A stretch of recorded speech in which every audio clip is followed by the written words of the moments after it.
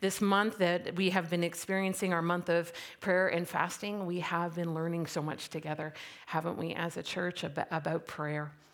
And we've also, over the past few weeks, we've been pressing into those areas that God inclined our spirit to press into. We've been talking about rebuilding relational connections and the importance of our relationships and love. Well, last week we talked about revitalizing our next gen ministries.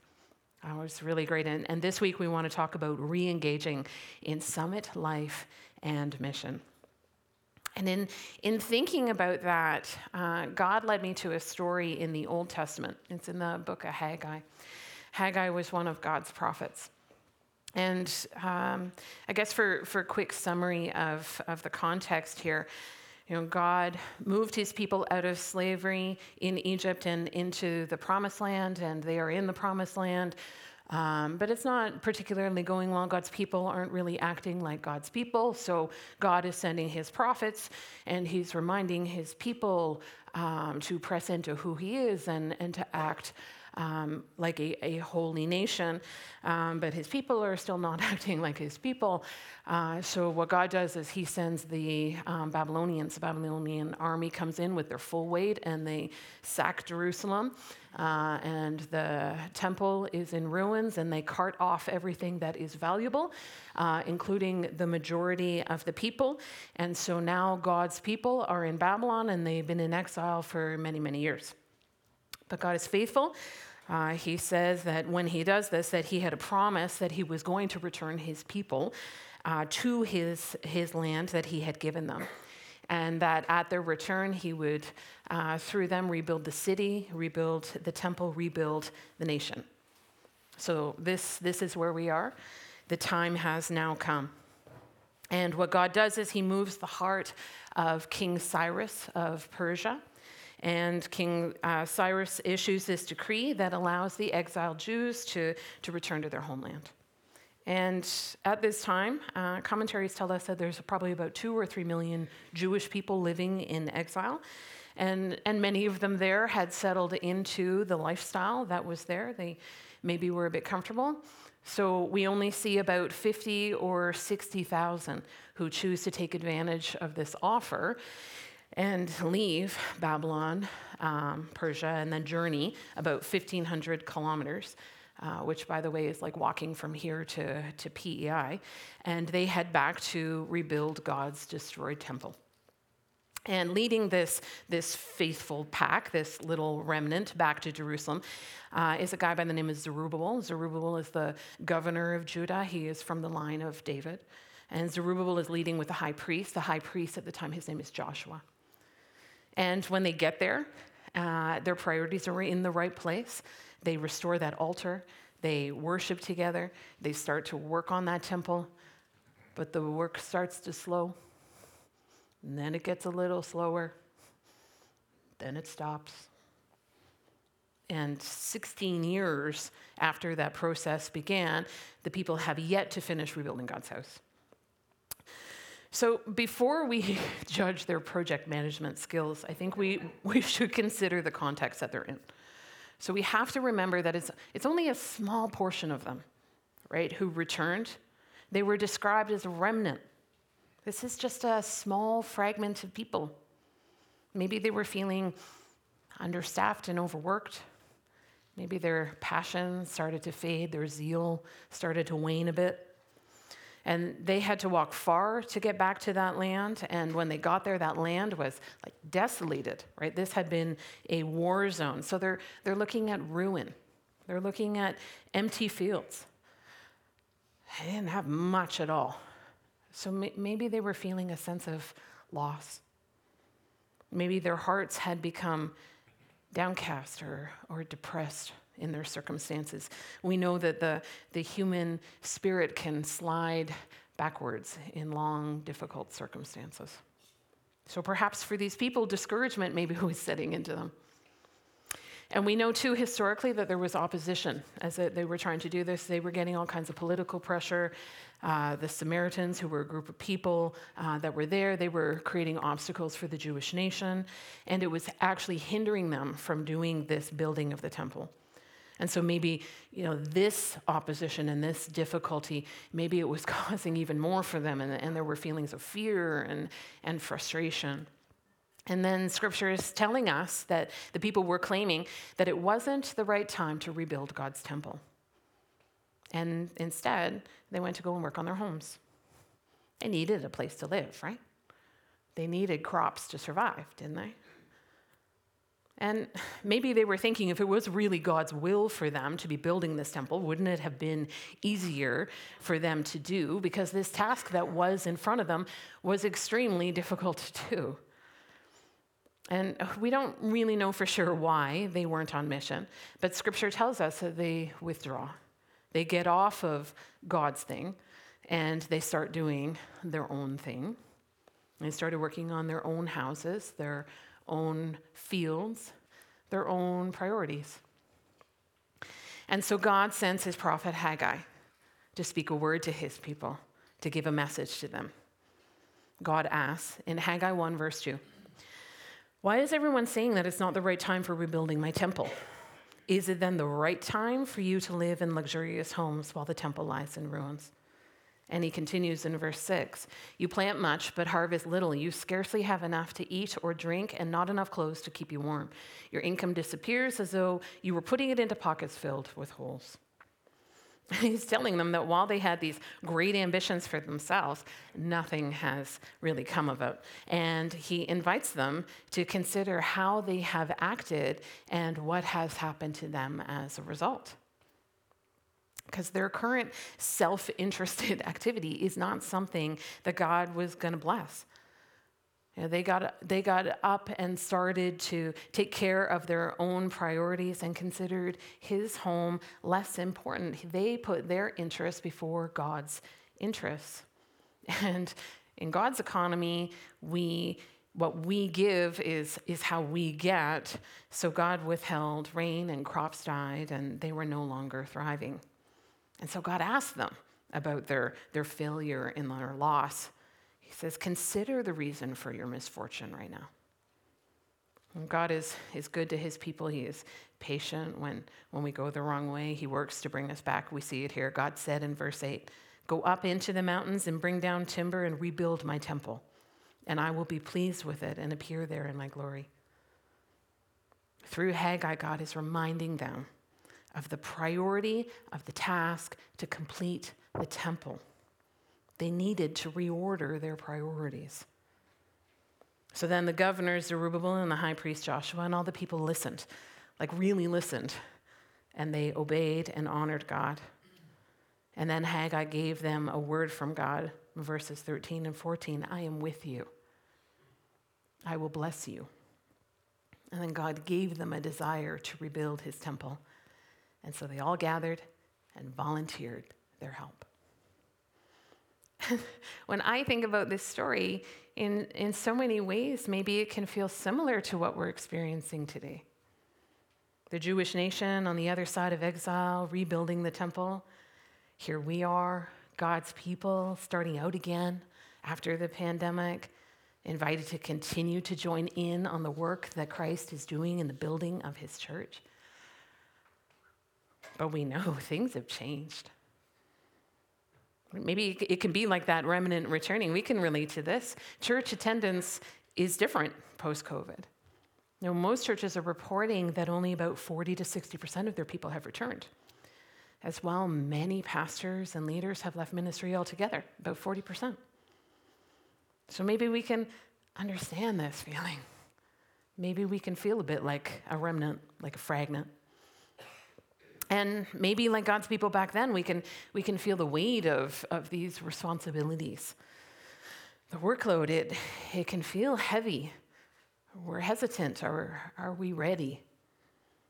And maybe when we consider the size of the task of God's work, maybe we feel like we don't have capacity for it right now. We feel a bit overwhelmed. Maybe that makes us feel a little bit paralyzed or immobilized in our activity.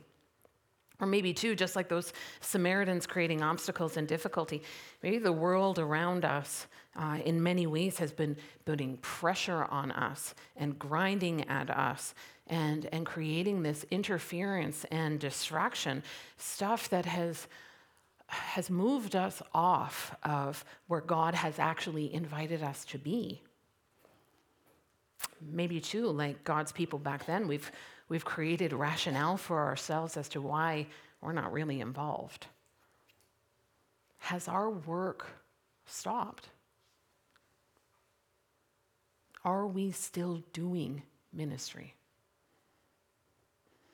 Because it is possible, as the years have passed with COVID, that we're really not doing God's things, the work that He calls us to. But instead, we've been doing our things, prioritizing ourselves, and in lots of ways, understandably so, right? But it's about those things that we want or what is convenient or our schedules or our interests. And I think it's interesting, the similarities between this story and our current context, especially as we think about it in terms of re-engaging in Summit Life and mission. Right? How did these guys get back on track of building God's temple? And what can we learn from this story, from these circumstances? So I want to call out 3 important features that may help us in our thinking as we consider our ministry today, what God's inviting us to do today. And the very first thing is this: God has a purpose and a plan for our lives. Haggai 1:1 starts, "In the 2nd year, on the 1st day of the 6th month." Now, this is so specific. This is a time. And for sure there was intentionality when the writer was putting down the story that they start that way, because it calls out when this was happening in history. But I also believe that it is emphasizing a particular point in history intentionally designed by a sovereign God. God gives this responsibility to these particular people for this particular project at this particular point in time. The returning Jewish nation is called to rebuild the temple. And in the same way, each of us are commissioned by God today, each with our own gifts given by His Spirit for His purposes, none more important than the next, but we are a particular people for a particular project at this particular time. And Scripture tells us that God Himself, who has made us what we are, has given us these new lives. We are a new creation in Christ Jesus. And it was planned long ago. It was planned long ago that we would spend our lives helping others. Every believer, without exception, has been set apart by God. He has holy plans for us. We are consecrated by Him. That means that we have been set apart to God's side. We have been chosen for something very important that God is doing. And what's God doing? He's saving, and He's rescuing, and He's blessing, and He's providing, and He's healing, because there is a war happening, a spiritual battle. There is evil and cruelty and illness and sadness and pain. And God is in battle against all of it. God is for life against death. God is for love against hate. God is for hope against despair. And before each of us were born, we were enlisted on God's side for this war. You and me, we had spiritual shape and purpose before we ever even had biological shape. By God's unbelievable grace, He uses His people for His purposes. And we have been placed only where we can be. Do you believe that? No one can replace us, substitute for us, fill our spot. God is out to win the war with love, and each of us have been selected personally by Him for it. he had something distinct in mind for us. We see it. God ordains his people for work. When we think of those stories in the Bible, when we think of Moses or Samuel or David or Peter or Jeremiah, Jeremiah is a great example of this. In the book of Jeremiah, it opens with, the word of the Lord came to him and told him, speaking to Jeremiah, before I formed you in the womb, I knew you. Before you were born, I set you apart.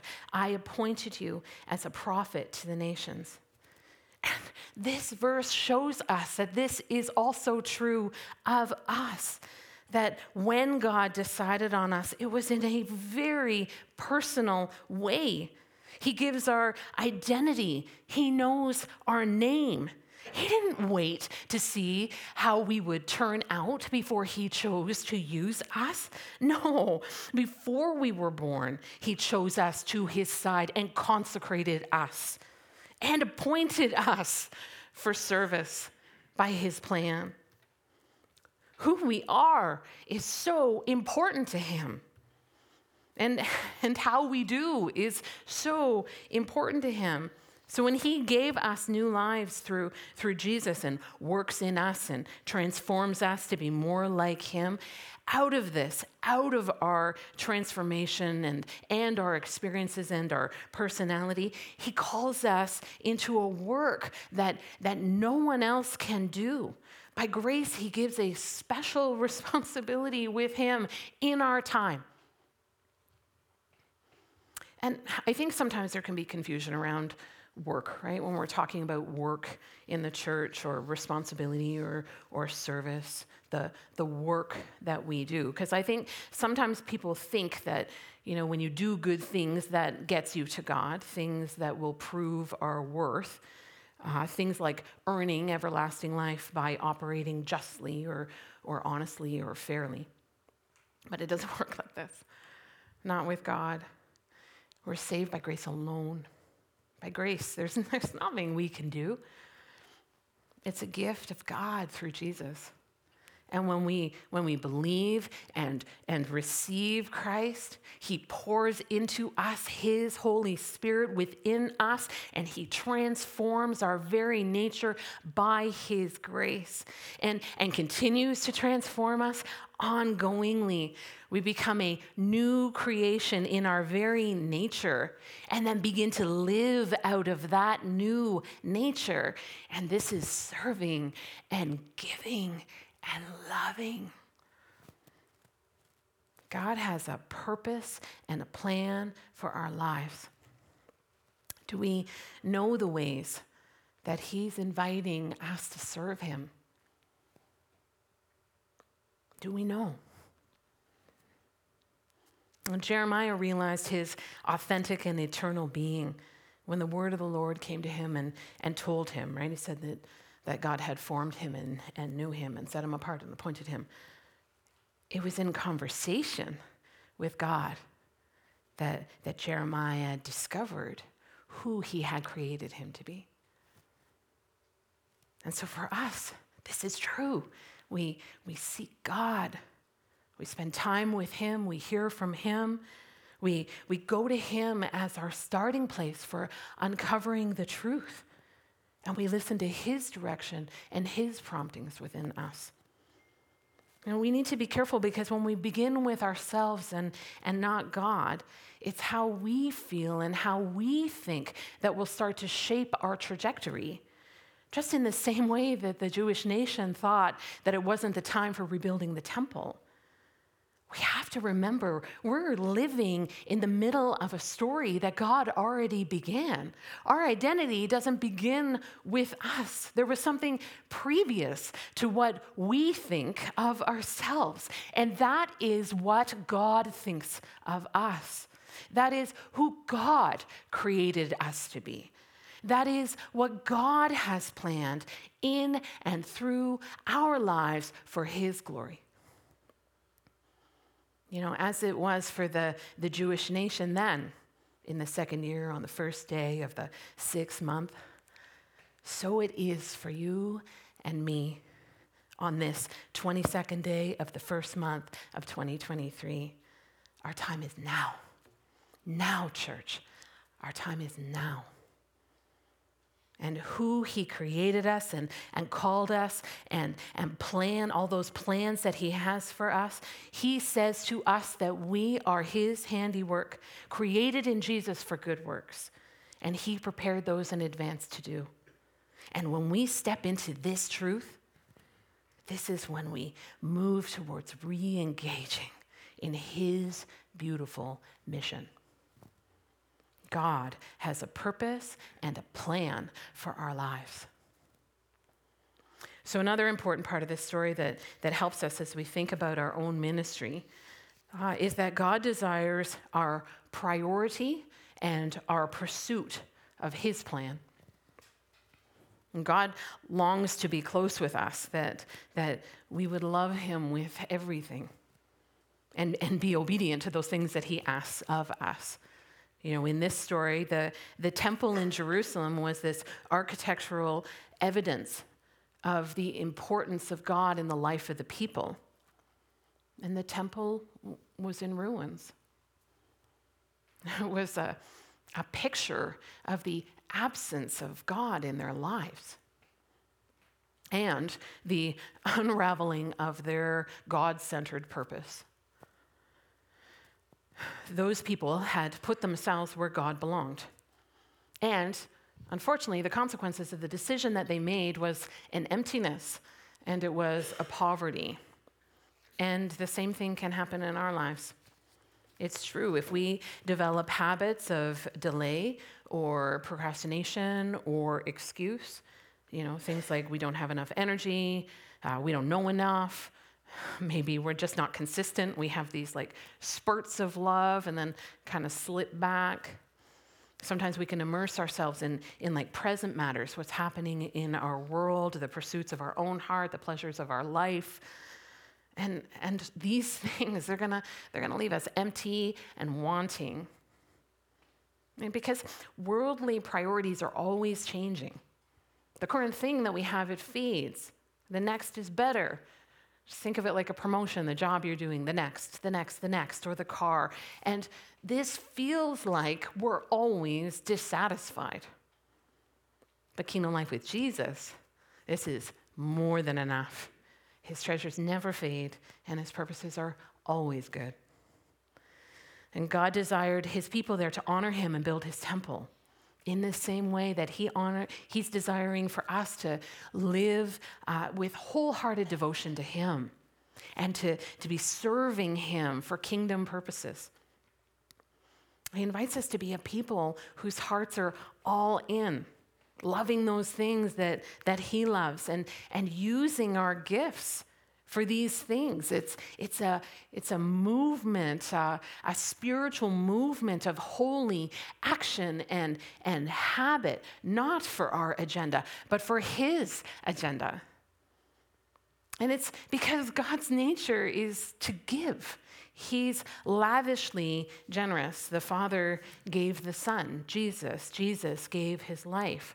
He gives us to the world to serve and to share the gospel. Giving is woven into the very fabric of God's character. And we are made in his image. So this action, this giving was designed in us before our birth. And if we live to get instead of giving, we're going against the grain. Now, it's not going to go well for us. And we see it in this story. God's people living for themselves. And God wasn't going to bless them when they were living for themselves and their own things. When we think about those stories of God's people doing what the Lord wanted them to do, when they went out fearlessly and the power of God went with them, right? Like that, the whirlwind of power that accompanied Moses and God's people, and as they stepped out, as long as they dared to march forward, God just created miracles and cleared the way. And it's for us to see his wonders and his miracles and his power. And to do so, we must continue to be given giving our hearts to him and his plans, to prefer him over all things rather than preferring ourselves, our plans, our ambitions. This is about our Father's interests over the work that we do for our own benefit. And please don't hear that I'm suggesting that we jump into this other ditch where, we all quit our jobs and we give away everything that we own and we spend all our time meditating and singing and praying. Although if God invites you to do that, then yes, that is the case. But what I'm talking about here, this case is about a condition of the heart. It's, does God have the first place? Or have we been busy building our own houses? Are we a people on pursuit of God's purpose and his plans and stepping into those opportunities to serve?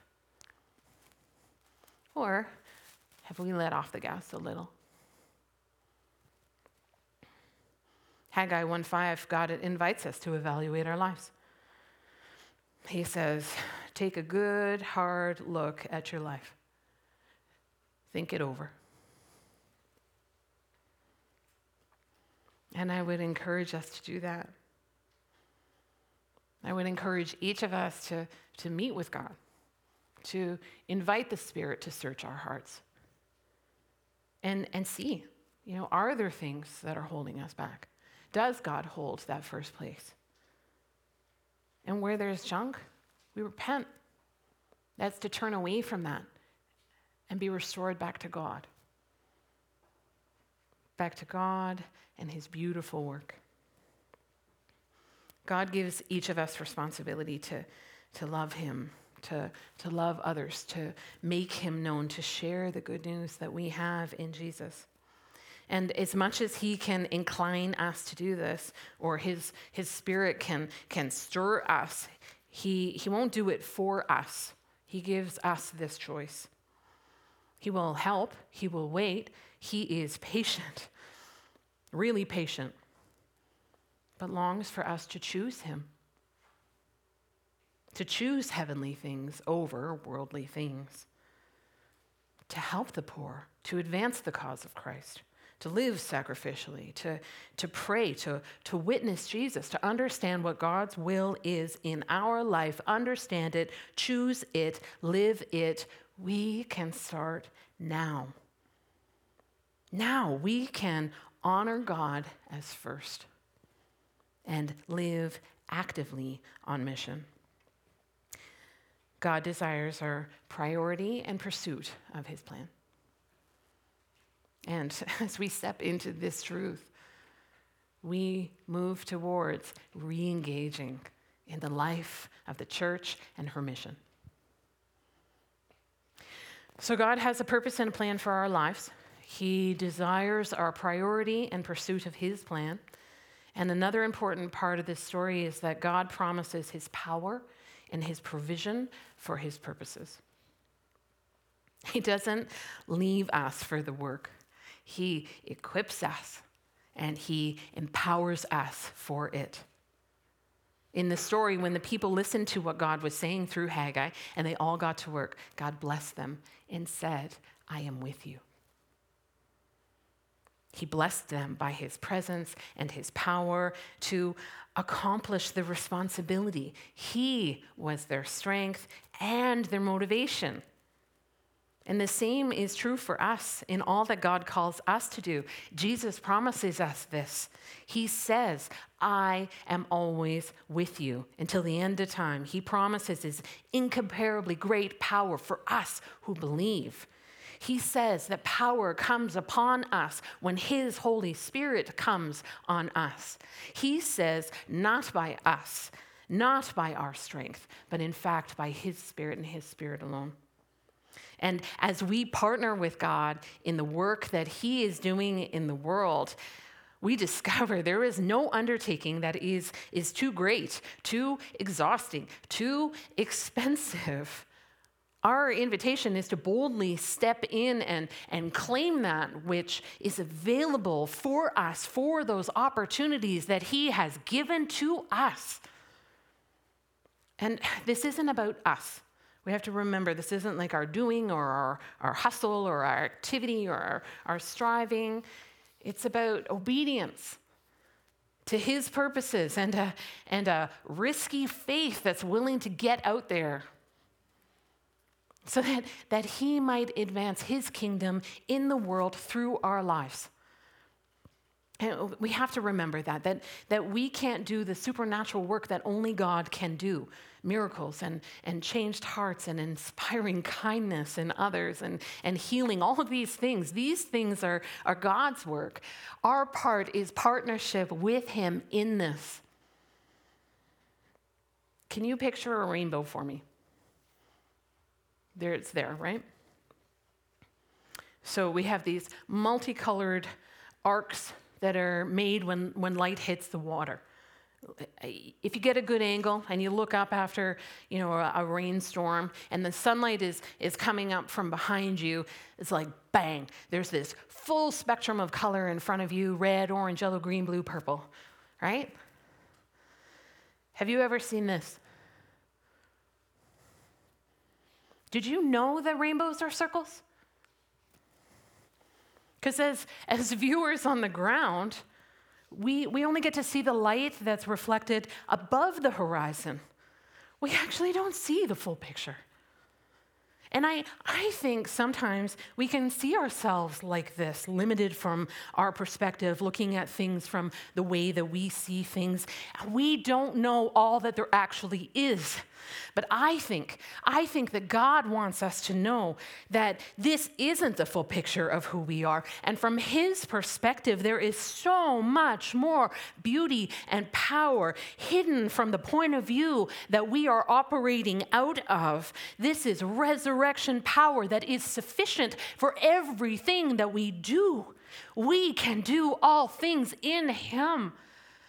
He works in us to both to will and to do the work. Remember in the story it said that God gave his presence and his power. I'm with you. And then he stirred the people. He moved them. He excited them. Christ gives us everything that we need, top to bottom. He gives us the insight on the job that needs to be done. He gives us the desire to make our work joy. He stirs up the purpose within us that makes us hungry and ready and eager for action. He equips us for everything that he calls us into and works in and through our lives, his great plans for this world. And just like Jesus, who was abiding in the Father, it is so with us. In our fellowship with God, the life of Christ flows into us, filling us, through us, overflowing out of us to those all around us. And as we cultivate this relationship with the Spirit, yielding to his leading, what he's inviting us to, his work of love doesn't stop in us and through us. We work out what he is working in. So he cultivates patience within us. And we learn gentleness in serving others. He sheds love into our heart, a love that can overcome. And when we walk with faith and hope. Jesus within us, encouraging us, correcting us, guiding us, inspiring us. And just like back then, God renews our very energy for the work that he has invited us to. And this is our invitation today, whether young or old or successful or disappointed, full of hope maybe today, full of fear even. Wherever we find ourselves, may we be filled with the knowledge of his will and strengthened with his power for his good works. Good works like giving a meal to the hungry or a bed to somebody without a home. Or being generous with our time and sharing our resources and loving others. His power, he meets us. He helps us. He carries us wherever we are, whatever our service is. We can't round up enough containers to hold everything that God generously pours into our lives through the Holy Spirit. Friends, through our lives, He can do abundantly more than we could ever think or imagine. So I would encourage you this day that as we consider God's promise to us for His power and His provision for His purposes, do we have a sense of His very strength within us? Do we have His power for that which He has called us to do? Are you full of the Holy Spirit, ready to overflow to others? Because if not, ask Him for more. We have this beautiful privilege of approaching the throne of grace and asking, and God does not withhold any good thing from us. And over and over and over again, we see in our Bibles people being filled anew by grace, even receiving a double portion of His Holy Spirit for the task that God has invited them to. Pray for more and more of Him in you.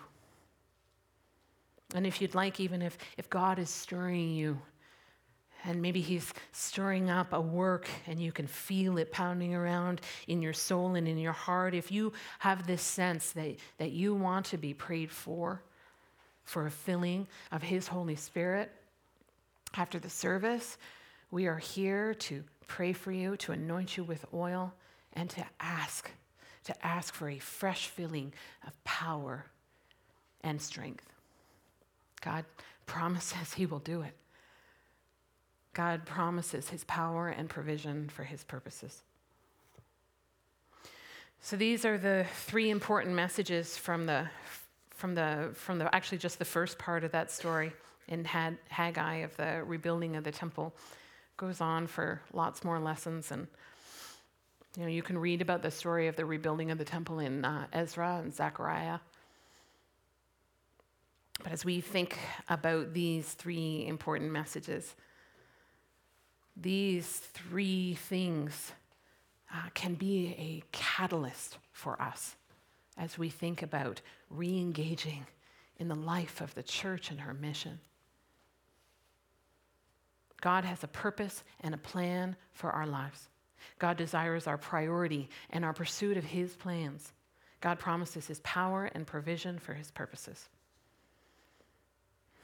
At Summit, we long to see everybody in the body flourishing and using their gifts to be seeking the purposes and plans of God and giving Him the very best of us and moving out in power for His kingdom purposes and His glory in our region around the world. So we invite you to pray about how is God inviting you to serve in this season, at this time. Maybe too, you'd like to know more about spiritual gifts or your spiritual gifts. And we have a discovery workshop that's coming up. And if you want, you can send an email to info@summitcommunity.ca and we'll respond with some of the materials that you'll need for that workshop. The other thing you can do to explore your gifts in serving is on our teams. You can find all the different teams that are on fire working for God on our website or on our app. And there's lots of different ways that you can get involved. And I don't want you to feel the weight of that. It's not a 22-year commitment to a team. You can test drive a team. Right? You can just go into different ministry areas and be a part of it and see how God is working there. And if it is something that He is inviting you in on as well. There are other ways too, not even just a quick test drive. You can do it a little longer. You can do like a 3-month until the spring. You could do a 6-month until sort of the end of June. But it's a great way to explore different ways that God is at work in His church. He is doing amazing things. And we are here to support you as you engage in mission. In any way we can do that, we are here to serve you So let us know how we can help, because we long to see the fullness of the Holy Spirit through your life for his glory. And we know sometimes God invites us to get involved in big work, and sometimes smaller. Sometimes it's flourishing, and sometimes it's a struggling work. But together, church, like that remnant long ago, together we're responding to his call to accomplish what our culture so desperately needs today, what our world needs right now. And that's Jesus. How our world needs Jesus. So, church, this is an exciting time. And we are just praying that he would be glorified every day through our lives as we engage in his mission for the sake of the world, for his glory. Amen.